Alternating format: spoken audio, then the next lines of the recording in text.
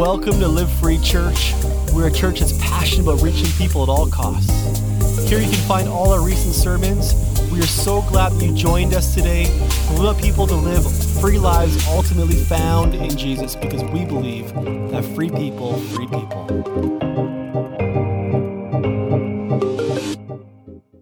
Well, welcome to Live Free Church. I'm so glad that you're with us from your living room, church at home. We believe that people's identities are ultimately found in Jesus. When they're found in Jesus, they can actually become free people. That's what we call our church, Live Free Church. We're in a moment, a racial moment in our world where you and I have witnessed over the last few weeks. You see, we see the death of George Floyd, of Breonna Taylor, of Ahmaud Arbery, Trayvon Martin, Walter Scott, and so many more African Americans. You see, we see you. We see the violence that's been done against you, the deaths. Racism doesn't need to just be brought up right now in this moment. At Live Free Church, that we want to be a church that realizes that racism is evil, and it's a biblical theme. A sin the gospel reveals and ultimately heals. So I hope that as a church, Live Free Church, we talk about this routinely. That racism is an anti-gospel message. And in a Live Free Church, that we are listening, we are learning, we're lamenting, we're grieving with people who are being persecuted and killed. That's our posture. We don't have all the answers. We're looking for solutions. I would love for us just in a moment to pray. Just to say, God, that we are seeking you in this moment. The injustice to African Americans in the United States, to minorities, to Aboriginals in Canada, to First Nations, that, Lord, that our heart breaks for what breaks your heart. And let's pray. Pray with me. I sense your beckoning, O Lord, and I willingly respond, entering your presence to plead on behalf of another. Spirit of God, you alone know the specific needs of those who I feel burdened to intercede on their behalf. Therefore, guide my prayer, tune my thoughts, my words, my empathies to articulate your heart, your deeper purposes. I yield to your intentions, even unto the breaking of my own heart for that which breaks your heart. O God, may it please you to bring forth petition for those who have lost their lives unjustly. This condition breaks your heart and has moved mine now and is moving our church, calling me to prayer, to cry out, to contend, to do battle on behalf of people who are being marginalized. Breathe through me, through us, O Spirit. Your thoughts, your words, kindle in me, O Father, your sorrows and consolations. Teach me, O Christ, how to serve in love in this crazy time that we're in. Amen. See, I want us to look this morning about whatever your life is, the sum total of your life, as I said before in the last few weeks, that we believe that we're the sum total of our life. But I want us to look at the idea of your foundation, the foundation of your life. Whatever that is determines the direction of your life. The foundation of your life determines the direction of your life. It's ultimately what your life is built on, the things that you value, you hold to, the things that define you, that give you meaning, significance. What are those things in your life? See, maybe you don't know what the foundation is in your life, but the only way to understand that is to say, well, what do I daydream about? What do I think about? What do I fear losing? What am I defensive about when someone asks me a question about that thing? That is the foundation. The foundation of your life is the thing that you daydream about. It's having more money, or having a bigger family, or having a perfect family, or having that job, or graduating school, or having a marriage. You see, I don't know what it is for you, but we're all different. We all have our lives built on a certain thing. And that foundational piece of our life determines the direction of our life. Whatever that is for you. I think a lot of times that in this moment in a pandemic that we're fearful people, that we're fearful of losing the thing that our life has been built on. See, if your life is built on the fear of your life ending, of death, maybe your foundation is health. Right now, we're in a certain time where thousands of people, hundreds of thousands of people have died because of COVID. Maybe you're fearful of debt. In this time, there's so much uncertainty about the next paycheck that it feels uncomfortable for us in this moment to receive a paycheck from the government. See, whatever you're fearful of, there's uncertainty right now. And we're all having to sit in that. I think 2020 is teaching us a lesson that this is going to be an uncomfortable year for you and for myself. That we're all going to be and sit in this uncomfortable moment just seeing the racial injustice done in the United States. Like, it's uncomfortable to see people suffering and dying. The inequality that we're facing, we're seeing. See, Peter is a guy who was an eyewitness to Jesus, was Jesus' friend. He had this great nickname called the Son of Thunder. And Peter, he was an eyewitness to Christ, and he was a disciple. And Peter realized that something happened in the early church, that people who should have been crushed, who should have been destroyed, who should have been ruined, actually were strengthened. That actually in their weakness, they became ultimately so much more stronger than they could possibly be. That when the things that their life were built on, the foundations of their lives, that they determined their direction of their life, were stripped away, that they actually became stronger because their foundation wasn't on the things of this world, but on Jesus. See, Peter was someone who followed Jesus for 3 years. He had his great confession, if you look in the Gospels, where he declares that Christ is the King, the Messiah. He says, Jesus, you are the Christ, you're the King.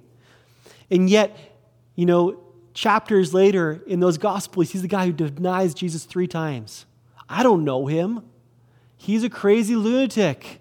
Like, that's who Peter was. He was someone who knew what it looked like to struggle and suffer. But something happened in his life that produced so much more joy. And it wasn't because of his foundation, it's because of Christ's foundation in his life.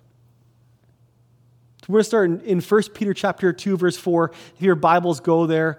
And it begins where it says here in this passage, it says, as you come to him, right? Like, the whole point of this passage is looking at the fact that the movable object in this story is you or I. It's not Jesus. I think a lot of times that when you come to faith in Christ, when you put your faith in this object, which is Jesus' life and his death and his resurrection, that you become the movable object, not Jesus. A lot of times, I think in North American society, that we're actually trying to make Jesus into our image, not us into Jesus' image. You see, we make Jesus the movable object in this story, but Peter is saying here is, no, that's not the case. That when you come to Christ, right, what he's saying here is, as you come to him, like you're the one that's coming to him. Don't project yourself onto Jesus. Don't make him the movable object in your life, that you're actually movable. You see this all the time when you go to, if you're in school and you do any kind of group building activity, that you have to kind of go all in or else your group is going to be terrible. Right? Like we did this thing for a church plan assessment where my wife and I, we had to do a group activity. And I don't know about you, but for me, I'm not always a joiner. I'm not always a person who likes to join in on the next thing. So what happened is, like, I'm a spectator. We did this group building exercise, and my wife Lori just like jumps in and tackles this task with our group. But I hold back, but I realize that I'm trying to pull the team back to myself. A lot of times I do that with Jesus. That I want to make Jesus the movable part in my story. But Peter here is saying here is, no, as you, right now, in Kelowna, wherever you are coming to him, that you're the movable person, that your heart's going to have to change, not Jesus's. You are going to have to be movable. You have to be changing. It's like the foundation of a house. You think about this, C.S. Lewis, in this famous book, Mere Christianity, talks about this idea that when we come to Christ, it's like we already have built a house. And we think that he's going to come in and he's going to put some trim on, or he's going to put a brand new roof on, or a skylight. But the craziest thing happens that when Christ comes into your life, that all of a sudden you hear a jackhammer. And you're like, where is that jackhammer coming from? Because guess what? The foundation of your house is getting stripped away. That God's not just messing around with these little things. He's not just painting the interior of your house or the exterior. He's not actually just replacing the windows. Like, he's jackhammering the things that you hold most valuable in your life. Because he intends to come and live in this house. You see, he's not just putting cosmetic change on your house, on your life. He's coming to jackhammer the things that you hold most dear to your life. See, whether you're Christian or not, whether you believe in this or not, you have a foundation, a center of your life, a thing that determines the direction of your life. It could be health. It could be wealth. It could be recreation. It could be family. Whatever it is, that thing that you've made it will determine the direction of your life, because everything from this moment on is about you achieving whatever it is that you have as foundational piece in your life. It says in verse 4-8, it says here, as you come to him, a living stone, rejected by people but chosen and honored by God, you yourselves as living stones, a spiritual house, are being built to be holy priesthood, to offer spiritual sacrifices acceptable to God through Jesus Christ. For it stands in Scripture. And he's referring to Psalm 118. It says here, see, I lay a stone in Zion, a chosen and honored cornerstone. And the one who believes in him will never be put to shame. See, Peter here is talking about, in ancient times, that there's this most expensive stone of any property. It's called the cornerstone. It's the precious stone that if you don't set that stone correct, that cornerstone of that property, that everything is going to be won't be square. It won't be straight. It will be out just a little bit. I remember seeing this in my old house in Salmon Arm. And we redid the kitchen. We've got this beautiful IKEA kitchen. We're bringing up this huge cabinet that's going to go right on the wall as this wall cabinet. We bring it up, and I sit it flush to the wall, and I realize that there's like the very top of the ceiling, it's flush, and the very bottom, it's almost an inch out. You see, that's why the cornerstone is so incredibly precious in this time, because if you don't get that cornerstone proper, everything in your house is going to be out of whack. What Peter here is trying to say here is that whatever you base your life on, it will always set the course of your life. See, it will project the lines out into the rest of your life. And you'll be frantically trying to achieve that thing. See, I think people in big cities, like Vancouver or even Kelowna, I think it's a growing city. It's becoming a bigger city. Your cornerstone in a bigger city is striving and getting ahead. It's about measuring up. That's what happens in big cities. A lot of times our cornerstone is just being better than the other person. It's about having a little bit more. It's about kids going to a better school. It's about having a better car, a better house, a nicer house than my neighbor to my left or to my right. But in a smaller town, the cornerstone is certainty, which means keeping things always the way they were. I remember living in Salmon Arm for the last 8 years. And people always saying, I just love the fact that the city never changes. Like people in a small town, they just love, their cornerstone is certainty. I wake up every day and I know what to expect. I go down to the Timmy's and I get my coffee and I go and see my friend. Our church never changes. Like that is the cornerstone. Traditions, letting the normal family system, even if it's a sick family system, stay in place because that's the cornerstone in a small town. That's what makes you feel secure. But to become a Christian doesn't mean you just change your mind. It doesn't just mean you change new doctrines or rules in your life. It actually is like a tearing up. It's like a blowing up. It's a reorganization. It says before in the last few weeks is that a lot of times you look at your life and it's like these are building blocks of your life. These are foundational pieces of the foundation of your life it's built on. A lot of times Christians, they accept Christ in their life. They just take this one little block and they just put it in to their foundation. That's not what Peter's saying here. He's saying here is that there's a living stone. There's a foundational piece that's rejected by people but chosen by God. And what happens is when you accept that into your life, this living stone that changes everything, that it doesn't just sit up on a shelf in your house. It blows up your whole foundation and gets rebuilt on that piece. The new cornerstone, that every line comes out in your life from that corner piece, that cornerstone, which is Jesus. I've seen so many times people who are very frantic, people who are frantically trying to achieve more and be more and trying to be the best person in Kelowna, or remember in Surrey, trying to be someone's like, oh, what kind of jeans are those? Right? And I'm like, what? What do you mean, what kind of jeans are those? Right? Because they're measuring me up.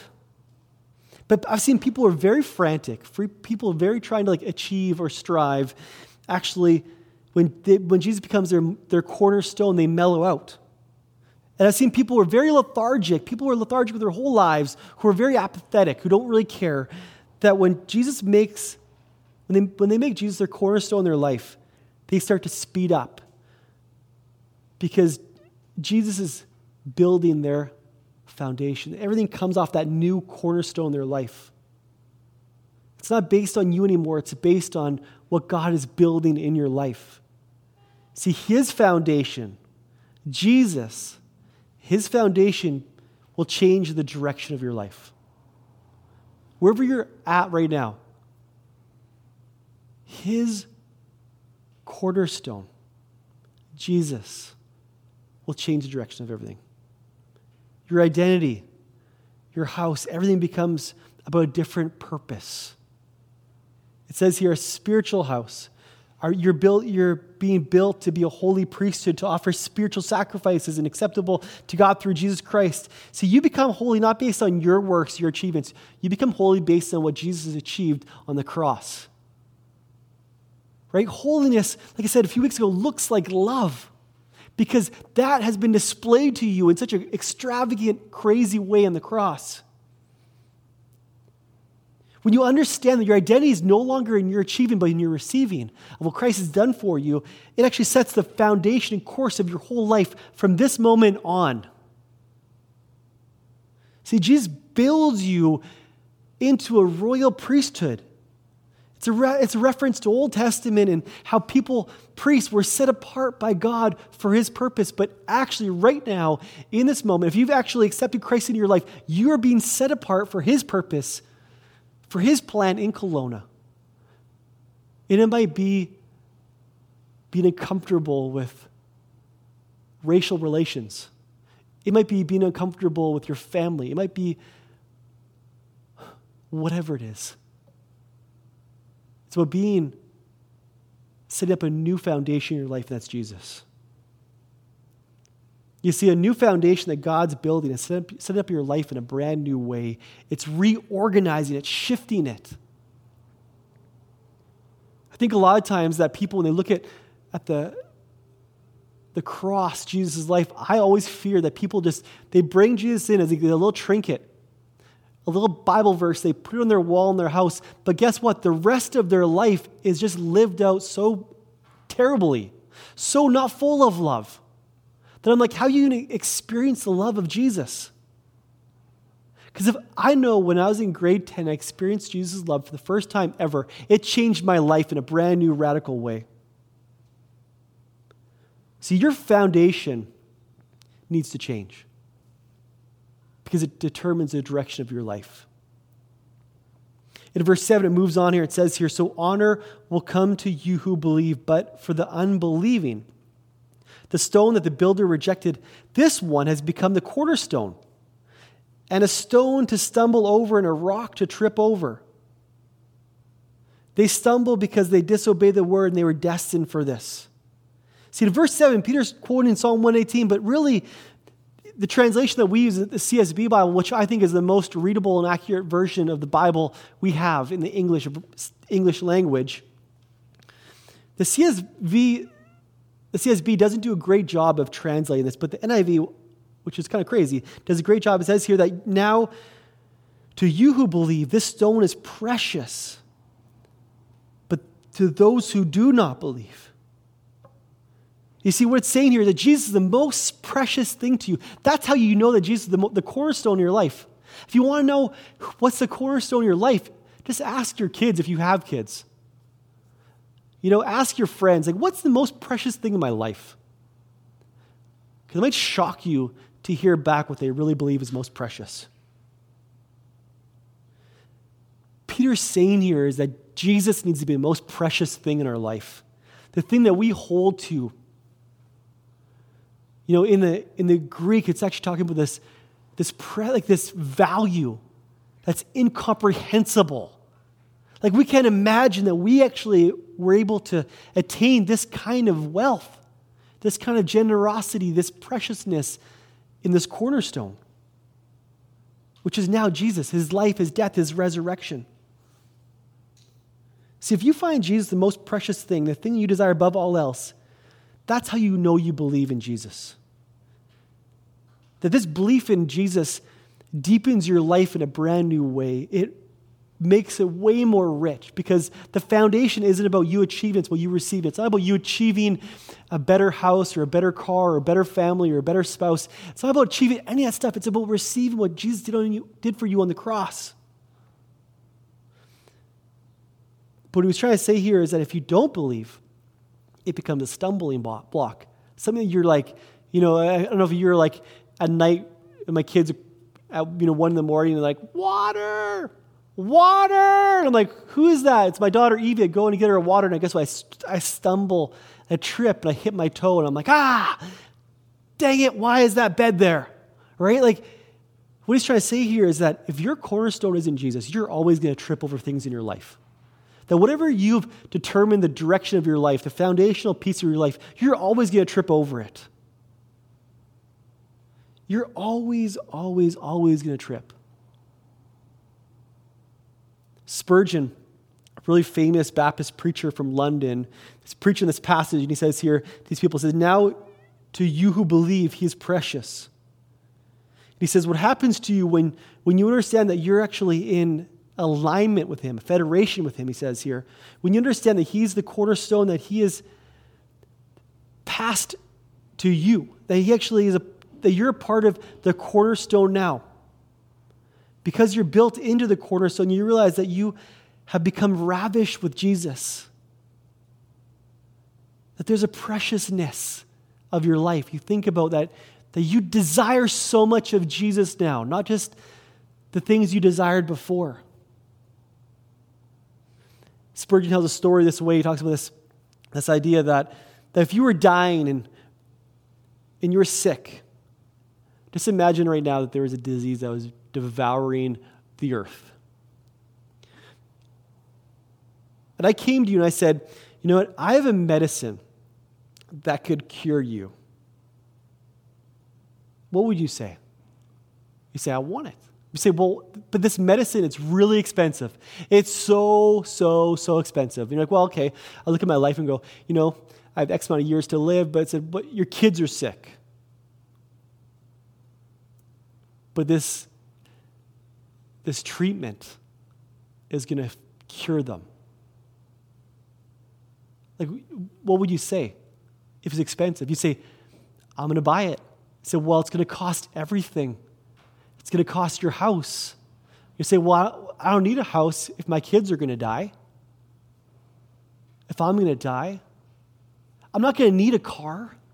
I'm not going to need these things I needed because I deeply, desperately want the medication to cure this illness.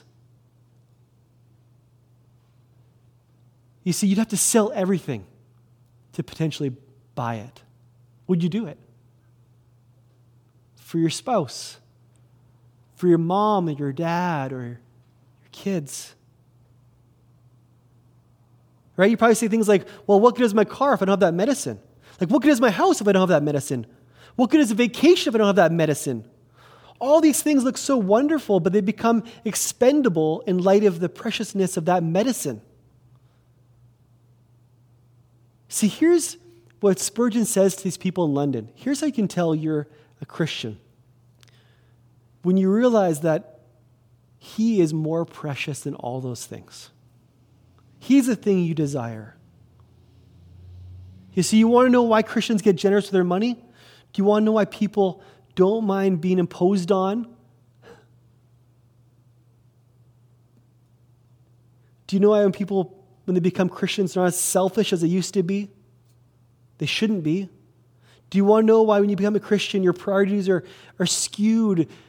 They're different than what you held value to before. And people go, why is it you do what you do? Why do you value those things? Those things are crazy. Why do you give away so much money? You could go on a trip every year if you just stop giving that much money away. Because Jesus has set a new foundation in your life. He's the new cornerstone, and everything aligns to that. The direction from that cornerstone is forever changed. But the foundation, if it's not on Jesus, you're going to trip up.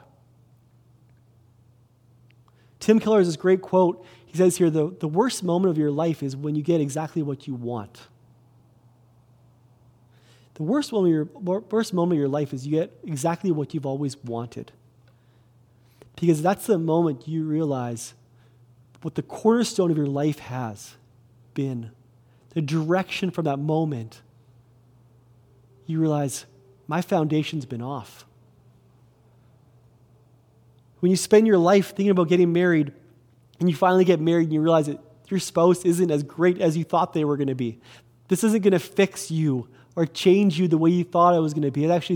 Maybe it's way more painful or maybe it's more worse than you thought it was going to be. If you spend your life idolizing your kids, and guess what? One day when your kids graduate and they leave home, right, they're not going to want to be connected as my kids are to me right now in this moment when they're 10 and 8 and 6 years old. But maybe spend your life saving your money only to realize you end up alone with that money. That people just want that money. If you spend your life living holiday to holiday and one day you realize that it's actually almost impossible to go on trips anymore because of a pandemic, because of health insurance. See, these moments when you get exactly what you want, when your foundation is built on the wrong things, when your foundation is actually determined the direction of your life, and your whole life's direction has been about the wrong things, that becomes your new living hell. Because you were the God of your story. See, when one thing is so precious, that's Jesus, that everything else that you used to look to becomes eternally and utterly expendable to you and I. That nothing else matters. That nothing else matters but Him, but Jesus. And that's when you know you're free. Live Free Church, that's when you know you are a free person, when nothing else truly matters but Jesus. Not what your boss says about you or your kids say about you or your spouse says about you, but what Jesus says about you, that you are my beloved. So there's nothing you're scared to death to lose. There's nothing you're running scared from. Your franticness or the certainty of your life is gone because you're ravished with the beauty of Jesus. If Jesus becomes the love of your life, the desire of your life, you can say goodbye to being afraid of anything else. And that truly means being free. There's a freedom that's found only in Jesus. And that's why we call our church Live Free. That my hope would be that Jesus would be your cornerstone wherever you are. And that from this moment on, the direction of your life will be forever changed because he's a foundational piece. The way you look at your spouse, your kids, your house, your possessions, everything is different because Jesus is more precious than those things. Let's pray. Father, you know us, you search us. You know us when we rise and when we sit. You know when our foundation isn't built on you, and we are sorry that we have made you not the cornerstone of our life. I look at my life, and sometimes I put you as a cute little trinket on a shelf that I dust off once in a while when I want you, a little piece of you. But Jesus, I'm sorry for doing this, that I want you not just to be a trinket in my life, but I want you to be the cornerstone of my life, that everything from this moment stems from. That the direction of my life would be forever changed because of you, Jesus. Thank you. Amen. Thanks for listening today. Please subscribe to our podcast. Share with your friends. We would love for you to join our movement. All you have to do is go to livefree.church to join us.